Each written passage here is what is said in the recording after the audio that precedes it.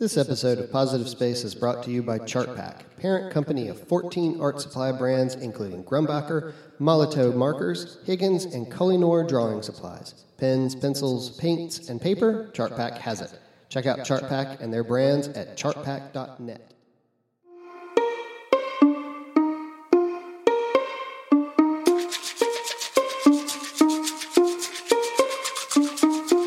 Welcome to Positive Space, Conversations in Art Foundations, a production of Foundations in Art, Theory and Education, also known as FATE. Positive Space is a podcast providing opportunities for those passionate about art foundations to discuss and promote excellence in the development and teaching of college-level foundations in art studio and art history classes. Hey there, welcome to Positive Space. I'm Valerie Powell, and joining us today via Skype is Meredith Starr, who is the Assistant Professor of Visual Arts at SUNY Suffolk County Community College. That's a mouthful. Yeah. Well, welcome, Meredith. I'm so happy that you're here. Thank you. I'm so happy to be here.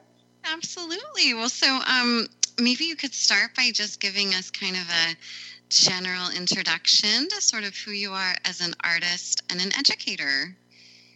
All right. Well, I teach foundation courses, 2D, Drawing 1, Drawing 2, Modern Art History, and then a new passion project I've been co-teaching, Developing Creativity and the Imagination.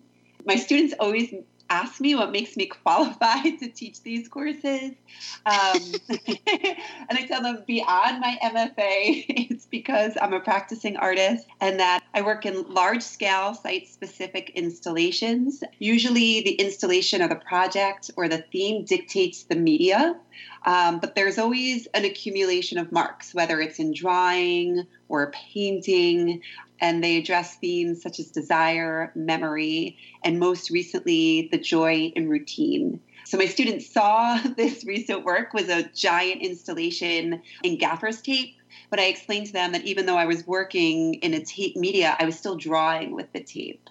So I always like making those connections for the students. You can draw in other media too.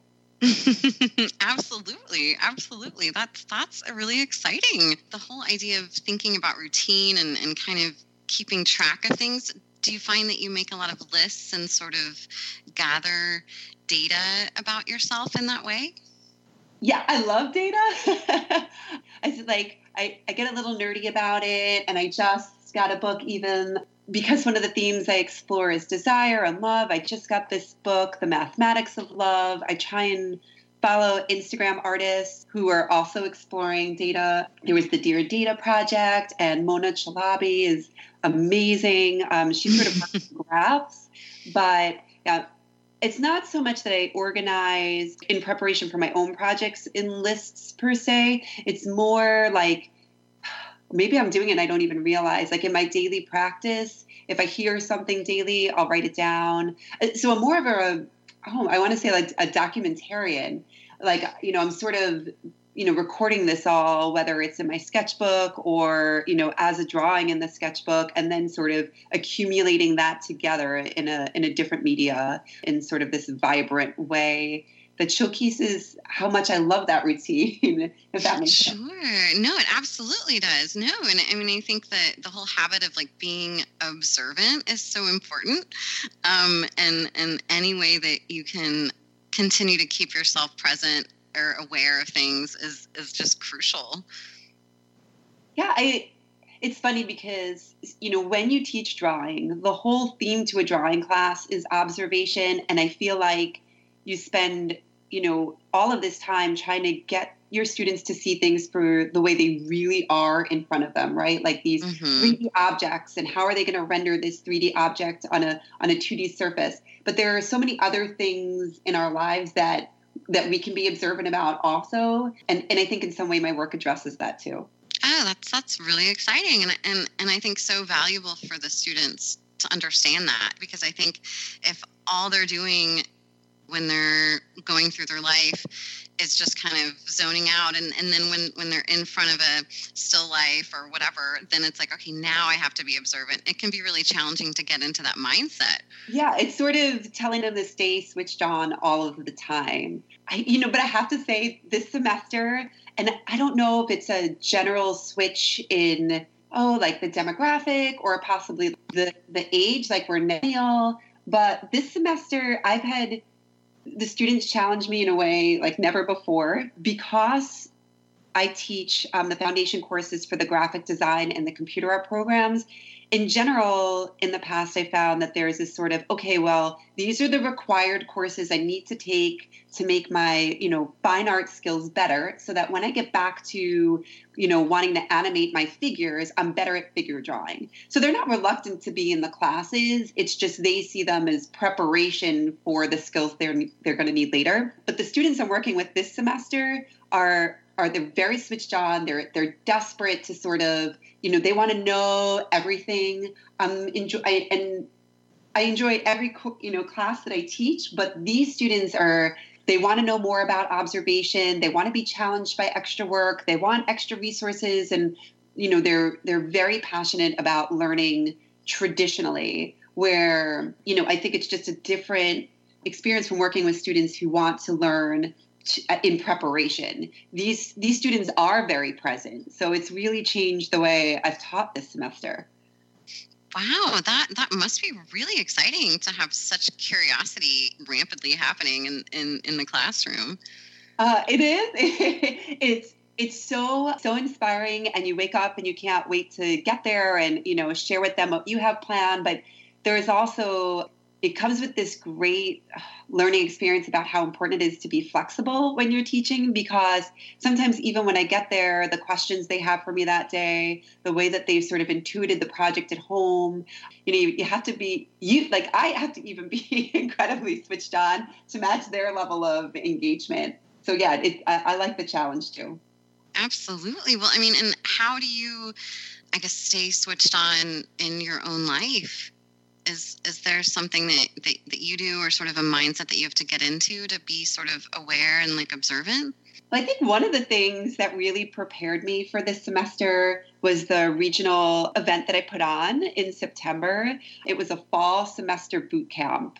I was very excited because it was the first one that I was coordinating. And it was meant to be this experience where everyone was sort of coming to the table with what they wanted to get out of the semester and how we could help each other make that happen.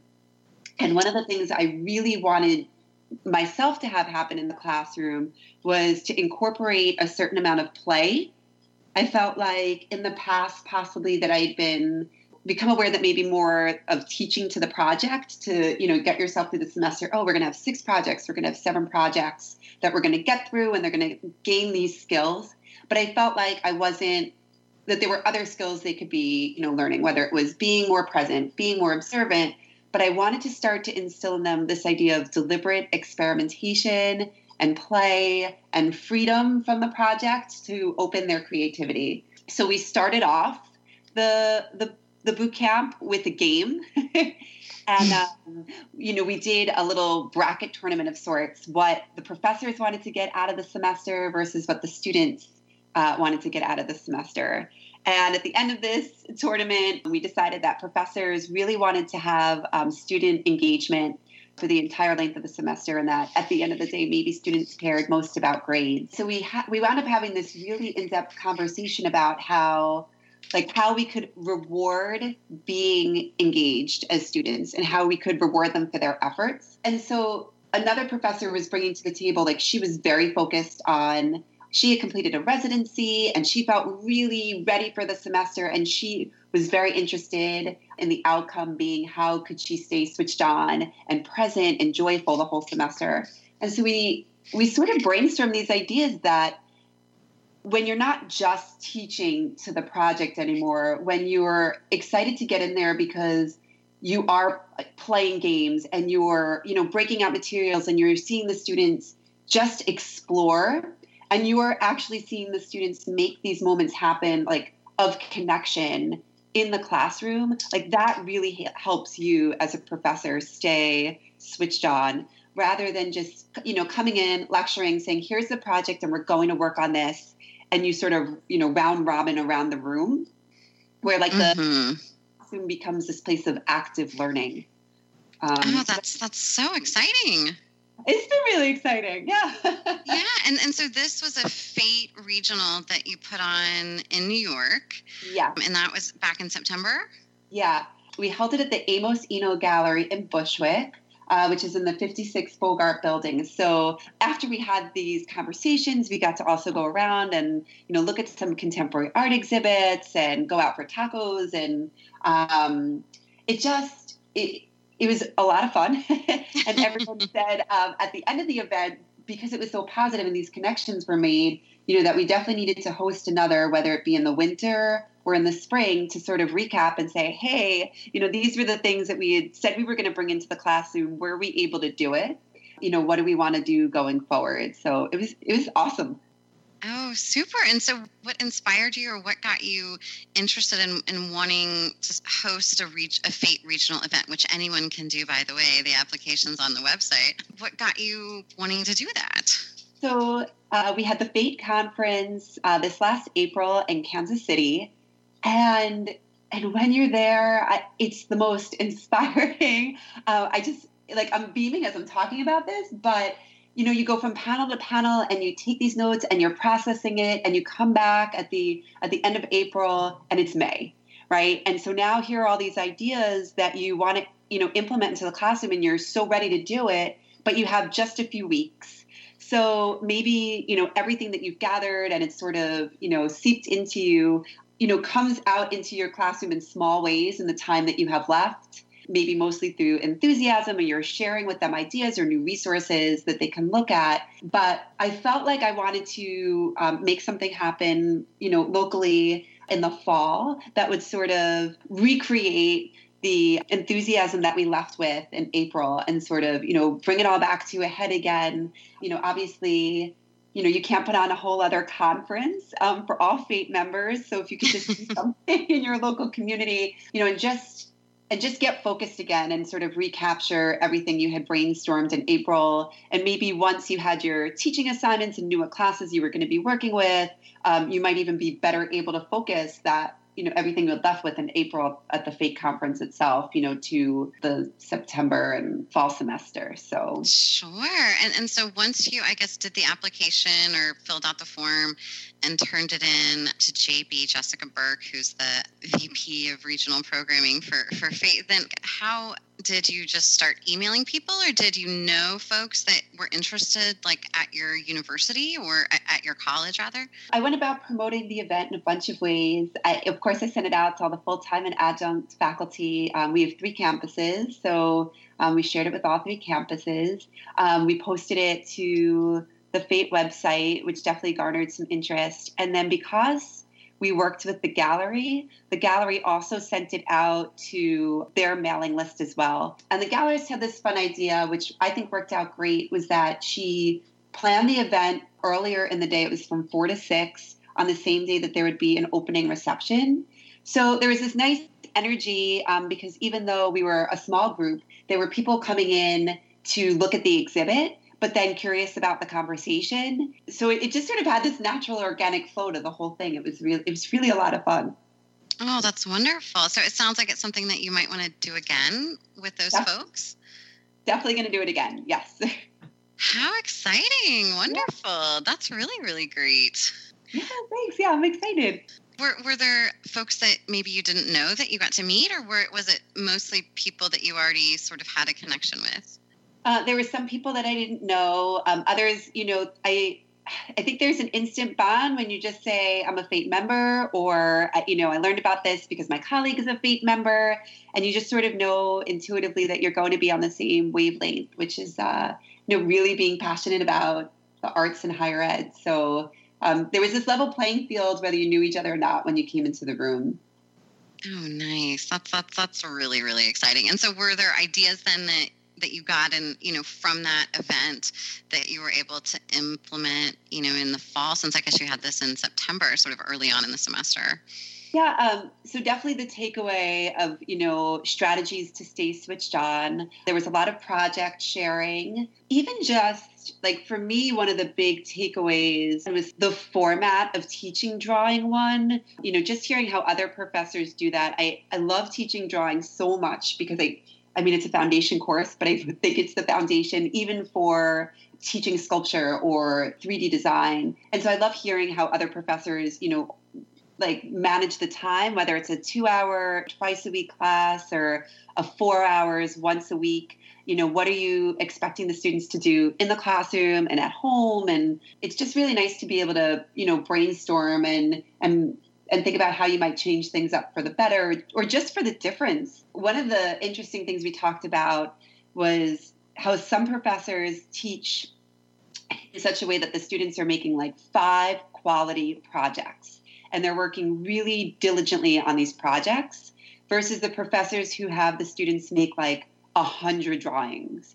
And because I teach 2 sections of drawing, I thought it might be interesting to sort of play with that idea of having one section make more drawings and one section having them make less work, but putting more time into that work and sort of like playing with this idea. And I guess maybe this brings it back to gathering data, but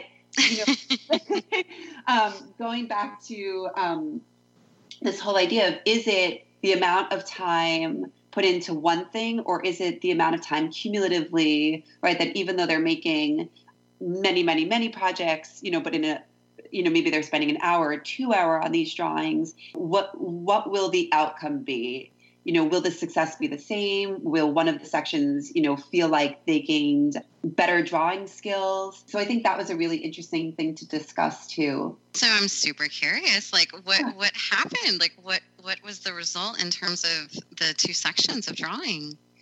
So we have about 3 weeks left. Yay. Our semesters run long because we're a state school. So we're going to work to the bitter end here. Right now, I'm seeing 2 things happen. The students who are making more drawings frequently, I feel like they are quicker to tell me when they're bored on a project, where the students who have to, I'm not really connecting with this because they know it's going to be over quickly. Where the students who are working longer on a project, like let's say it's 1 point perspective, they say less about that because they know that ultimately they're going to push past that initial, I'm not that into mechanical drawing, where I find that they get more into a state of flow. And because they're working like longer and more diligently, and maybe that's true, like they're finding with any project, that there might be a period of like a letdown where you're less invested or it's not your style, but that the longer you stay with it, like the more connected to it you inevitably become and the more passionate you become. So I think it's interesting to see like the level of engagement per project. In terms of drawing skills, it's tough to say. I want to say that because the students that are making more projects, they are really working daily. Like where the other students that are working longer might say, today I have 6 hours, so I'm going to work 6 hours on this project, but then take 2 days off. It's tough to say who will have the better drawing skills in the end. But I do think that they're almost learning different skill sets. Right? I love the idea that in the one class they're learning, wow, daily practice is so valuable. It's helping me stay connected to the material, and like they don't want to take the day off because they see how connected they feel when they're drawing daily. And then in the other section, I feel like they've learned the value of flow and how you can get into a creative flow and rhythm. So I think they're both really amazing skill sets to acquire. Well, and it seems like such a smart experiment. Kind of think of things that way because both are so valuable. It's not like one has a priority over the other because they're both incredibly wonderful habits to have and to really understand. But that's so exciting that's happening in Drawing One class. I love it too because, like, when we're talking about foundations and, we're talking about like being flexible as an educator, I didn't just walk into the classroom and say, this is the class that I'm going to do this with, and this is the class I'm going to do that with. It was like the first 3 or 4 weeks of getting to really know them and seeing, which approach would be best for each class. So I think in that way, I think that at the end of the semester, both sections will have like they'll all sort of leave on par with the drawing skills because they were working with the approach that worked best for them. And even just in terms of projects, like adapting the projects, based on the students which I was working with, I think was really important too. Well, so are they aware of the experiment that's happening? I mean, are you sort of telling them, okay, you guys are doing it this way and the other section's doing it that way? Yes, they're definitely aware of it, whether or not they remember it. And I do remind them and say, for example, if I show them, I like to share student examples, especially as work in progress. So I might say, oh, you want to check out something that my other section was doing, but remind them that not to reach out to them necessarily for like due dates or project parameters, because those might be different. Right. Absolutely. Oh Oh, that is such. You're gonna have to call me when the semester ends for you, so you can tell me how it all went down. Yeah, it's just been a really wonderful semester, and I think staying open to what your students are going to bring to you is really important. The one section that is working, I said, like on the daily practice, as opposed to the flow, we just did. Going back to the idea of being able to draw in other media, this class had a higher percentage of students that were enrolled in computer art versus graphic design. So they're very interested in like animation and stop motion techniques, and they want to be video game designers. And they're very curious about drawing in other media as well. So we had done this series of drawings, I think as you do in any drawing one class, contour drawings at the beginning of the semester, contour line drawings, and erase still lifes, until you can sort of get the positive and negative shapes and the observation of that object just right. But in the beginning of the semester, you always meet that with reluctance, because especially for students interested in computer art, because they want everything. The idea of abstraction to them is harder to wrap their head around. But as we got to the end of the semester, they were very appreciative for this idea of additive drawing and what that meant versus subtractive drawing. And so we decided to take our drawings and create them as 3D renderings, like making that connection for them that when you are doing additive drawing, right, that there's this idea that when you're doing 3D printing, that is also additive drawing, that the MakerBot printer is working in additive layers. And so at first, like I'm telling this abstractly in the classroom, you guys are going to watch the MakerBot redraw your drawing. They're saying, no, they're printing, they're just going to be printed. And they wanted because they're very passionate about technology, right? Like, that these are machines and they love these machines that can do these things for us. But what we got into the maker space, it was so wonderful, to watch them. We had given them the drawing files, and then, we went up to the printer, and I just loved watching the experience through their eyes, where like you could see them, like understand this, that there is the MakerBot printer, but it's not just outputting, this plastic print, that it is actually redrawing their drawing.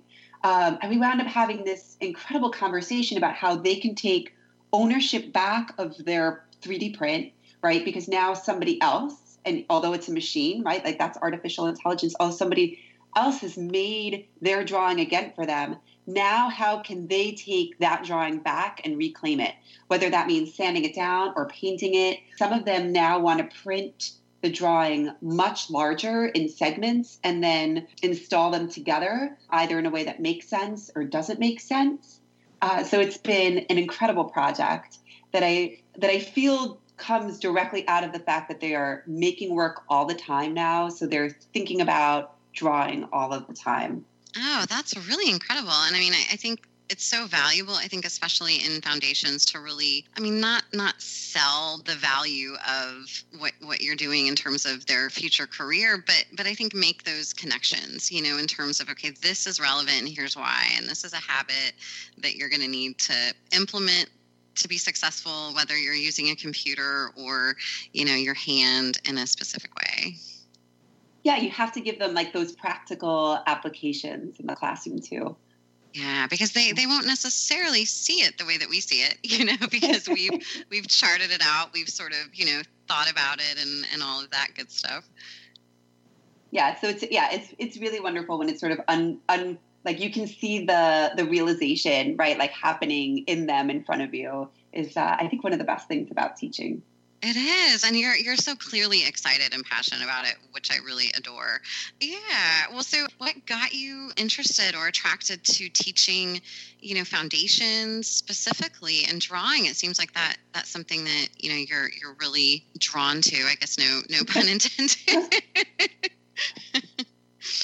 Yeah. So, I've been thinking about this one. It's a question that I hadn't really contemplated before, but I do come from a creative family. I would say my father would take me to piano lessons, and I'd come home and ask to see the notebook so that I knew what he was supposed to be taking notes on what the piano teacher was telling me, so that when I was practicing, I'd remember what she said. But I'd open the page and then there'd be this elaborate drawing of me sitting there at the piano, or the drawing of the studio where I was practicing, never any notes.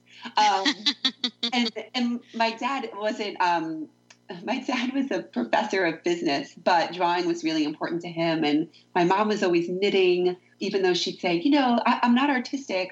I'm just a knitter. It's that is artistic, Mom. But because both of my parents had careers that were stable and weren't in the arts, and they felt like they were able to maintain a life, though, that was creative and passionate about the arts. And, even just growing up, we lived so close to the city, we'd be going to museums all the time.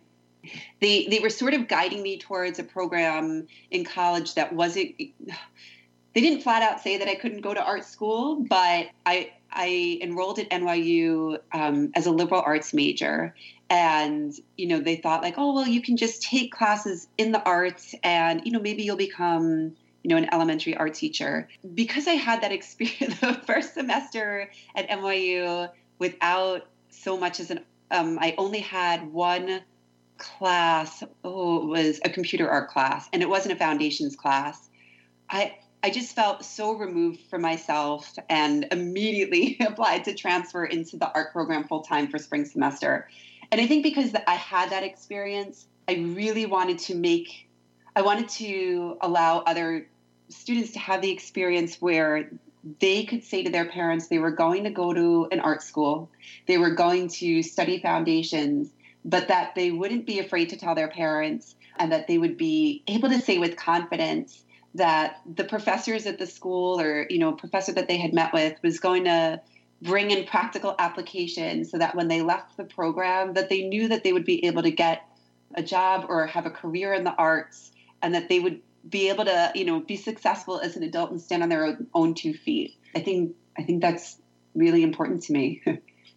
Absolutely. I mean, it definitely is, I think, really telling that you knew immediately, that first semester, nope.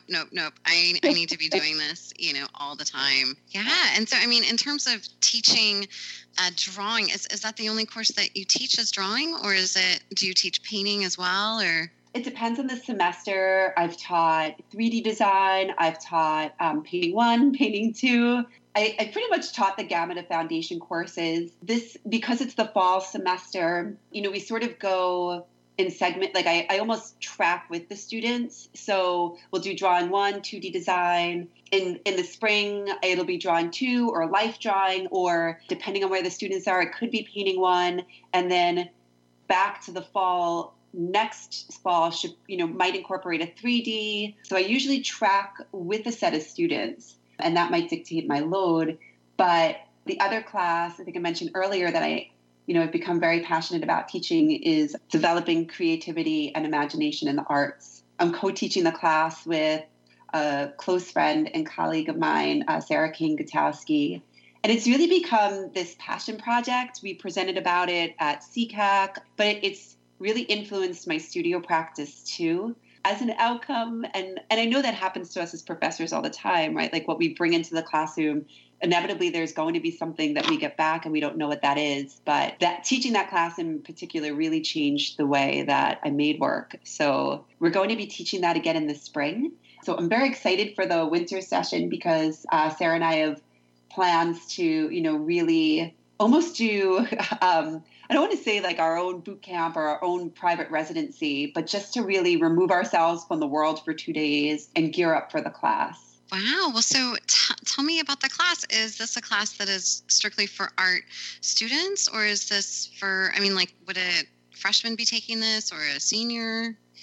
So it's a humanities class, so you can take it as an elective. It is a requirement for photography majors. Because we taught it last semester, it got a little bit of a buzz. And so now we have students that are fine arts, graphic design, and computer arts enrolled for the spring too. I think the beauty of the class is that, that we're melding these two worlds so Sarah teaches creative writing and effective thinking and literature. And, I teach visual arts, and we're sort of melding these media, if you will, and approaching it in such a way to the students that's like, what we're going to impart on you about developing your own creative practice or pushing your imagination is applicable to any media, whether you're a sculptor, a filmmaker. We actually have a culinary school, and we were saying, even for our pastry chefs, it isn't media specific, which I think has been, an important acknowledgement when we're, working on the syllabus or, finding resources for the students, that we sort of go beyond, that which we make and that which we respectively teach. Sure. It sounds like such a super fun class. Well, so, in terms of like the projects or the assignments, do they sort of choose their own materials, or is it sort of a combination of writing? How do you go about sort of thinking about that in terms of the student work or how they go about things? So last semester, the way that we ran it was we had these bigger themes, if you will, in a way, like found object. For example, so like Sarah would have them respond with writing, like there'd be a writing component, and they'd almost do the project as a creative writing assignment. And then like with the same concept of working with something like a found object, then they would respond to that visually. So there were 3 projects like that, where there was like a segment that was a writing assignment followed by the project, like the visual art project response to that theme. And then once so the students said it was unlike any class which they'd ever taken before, because they would have 2 days with her and 2 days with me, and then 2 days with her and 2 days with me.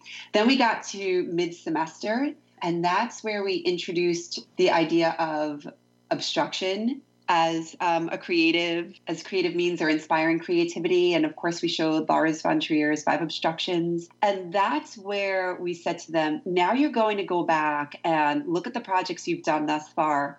And you're going to completely redo a project using a new media. So, of course, round 1 of that was that they wanted to work in a media in which they felt comfortable, whether for some of them actually, that was photography or making animation. But then we came back to them, and we had their peers come back to them and say, no, now you need to push past this media in which you're comfortable and, do something completely risk-taking. So, thinking back to I remember your really great presentation at FADE about, failure and, just giving them the creative freedom to fail by taking a risk in the round 2 of the obstruction. And so we had students doing performance art and, sewing together, whether you think of it as a costume or putting together, because it might be a project that I do if I'm teaching 3D, like making a wearable. They were thinking so far outside of the box where we felt, not only were we blown away, but we were contemplating, projects where we might be getting permission for them, from the college to do really unique things. It was amazing. How incredible. So then is most of the semester where she has them writing on one days and then you're working with them in making, are you guys ever together? You guys are together in the room at some point, right? Okay. So yes, pretty much we're always together in the room, actually, because the few times in the beginning of the semester, it was the first time we were teaching the class.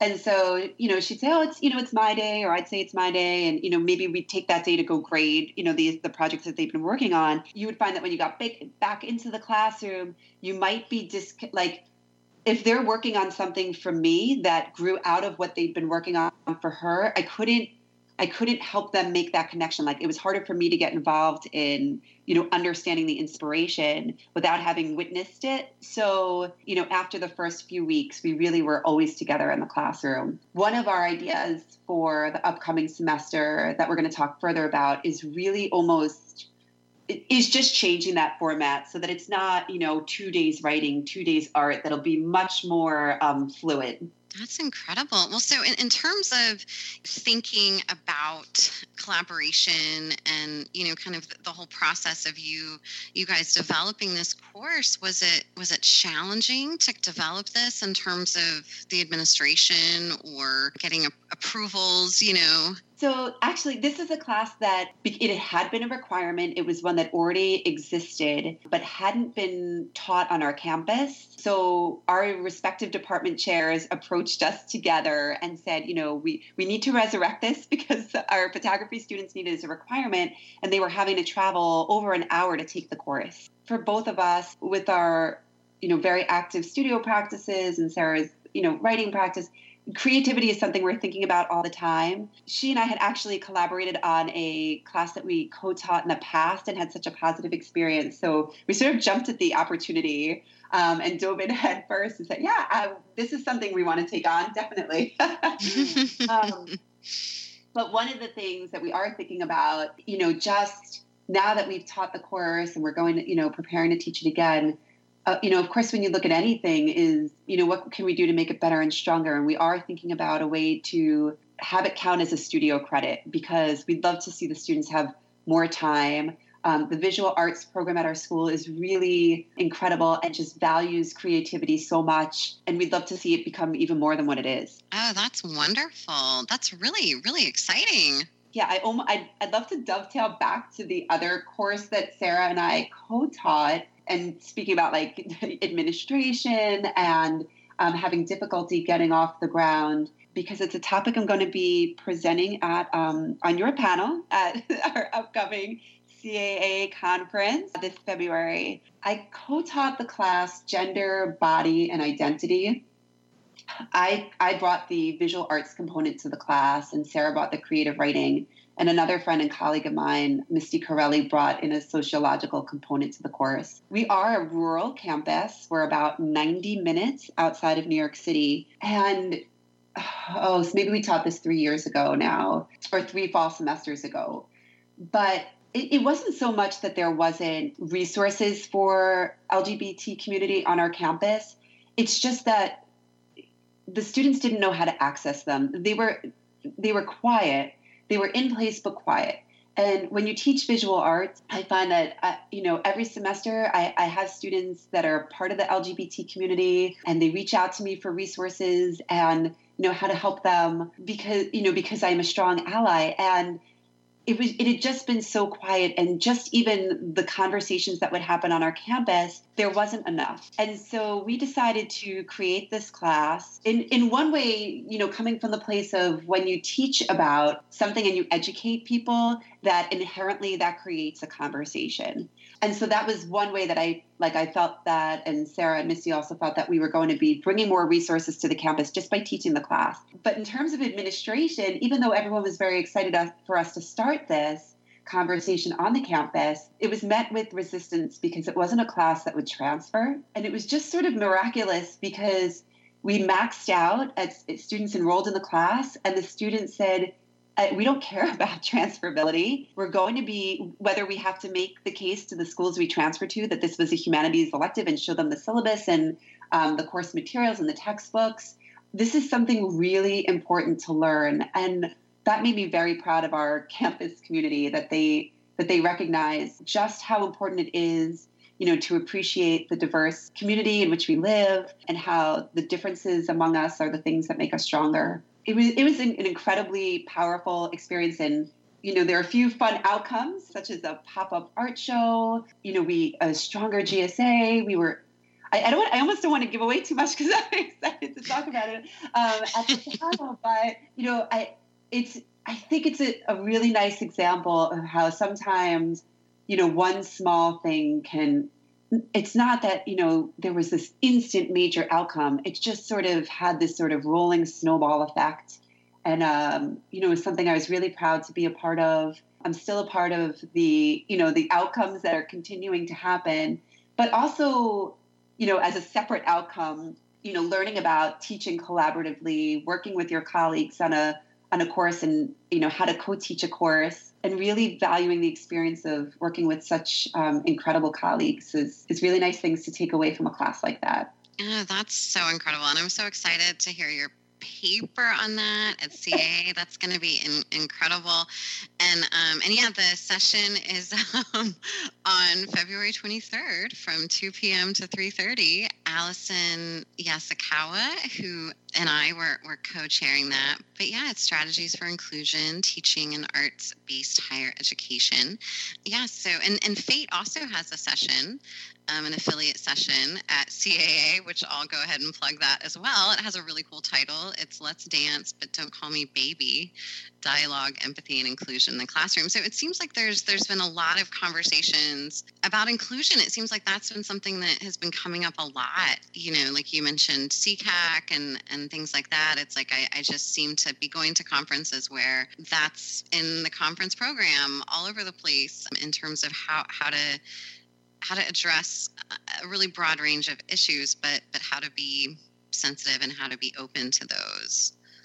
I think you can't ignore it in this current political climate. I think, especially, I know it's nationwide, but, on my campus specifically, because we're on the East End of Long Island, my classes are, when I say diverse, they're certainly diverse in terms of race and gender identity, but also in terms of, financial status, where we have these students, who come from affluent and wealthy families, and then students who are, really, some of them are living in shelters and, are desperate to get a college education and, want to be the first in their family to graduate from college. It's definitely something you can't ignore in the classroom. I've incorporated, so this is regardless of which class you have me, whether it's the class that's, making 100 drawings or, 5 focus drawings, but there's always a sketchbook prompt, to warm us up and get us started. And one of the things that I brought into the classroom is responding to these issues, putting up the headline on the board and asking them to respond to it visually. A few years ago, I created with Mr. Corelli, the sociology professor on our campus, the Verge Art Space as an online gallery. And we asked students on our campus to respond to issues and get them thinking about socially engaged art, whether they're responding to the issue of domestic violence or rape on campus, gender identity. The environment is another really important issue to those of us out on the East End. And, letting the students respond in a way that was true to their own voice. And then we would curate these artworks and put them on the online gallery. Our campus has 2 formal spaces for exhibition, but those are booked out pretty far in advance. And we wanted the students to have a more immediate way to have their voices heard and to get their art about these issues out there. So I think one of the outcomes of having the students work on socially engaged art is that they're feeling that I'm not judging them, based on their opinion, that they really can just make art about something they're really passionate about or thinking about or living through, and that they will be heard. And so, for example, maybe a few weeks back, in my 2D design class, I had one of the students sharing that she's working on, these plans for her ultimate. She's an interior designer, and she wants to ultimately, possibly go on to architecture and design her dream ranch, which will have a shooting range. And, she's very passionate about gun rights. And she's sitting across from a student who's working on a drawing about, who's transitioning themselves and working on a drawing about gender identity and, having the freedom to be gender fluid and exist who you are, regardless of your gender assignment at birth. And the 2 of them, because they're both so passionate about what they're drawing, And because they're having the freedom without judgment to work on these drawings, we're having like this very happy conversation, even though their political views might be completely different, even though their life goals are completely different. But for that small moment in time, they were both being heard. And so I think when we're talking about how to incorporate awareness and inclusion, it's making a space for everybody and their differences to have a voice. Absolutely. Man, that is so exciting, Meredith. Everything you're doing. I just want to take all your classes. Well, thank you. But me too of yours. Fate inspires me all the time. I think so many of my ideas, come from attending the conferences and feeling so connected to, the Fate community, where I think it's the same. It's a community of which I'm very proud to be a part, because I think that everyone puts in this effort and is thinking about these things. And it's such a community itself where we're sharing these ideas with each other, and, no one's working in a vacuum. So I'm very appreciative for Fate. It is. I feel absolutely the same way. It just feels like such a privilege to know so many folks that are just really in it, and they're really authentic and they're really phenomenal and inspiring for sure. Yeah. Well, man, Meredith, thank you so much for joining us and sharing your time. And we just really appreciate it. Oh, thank you for having me and the feedback. And it's been a privilege and a pleasure.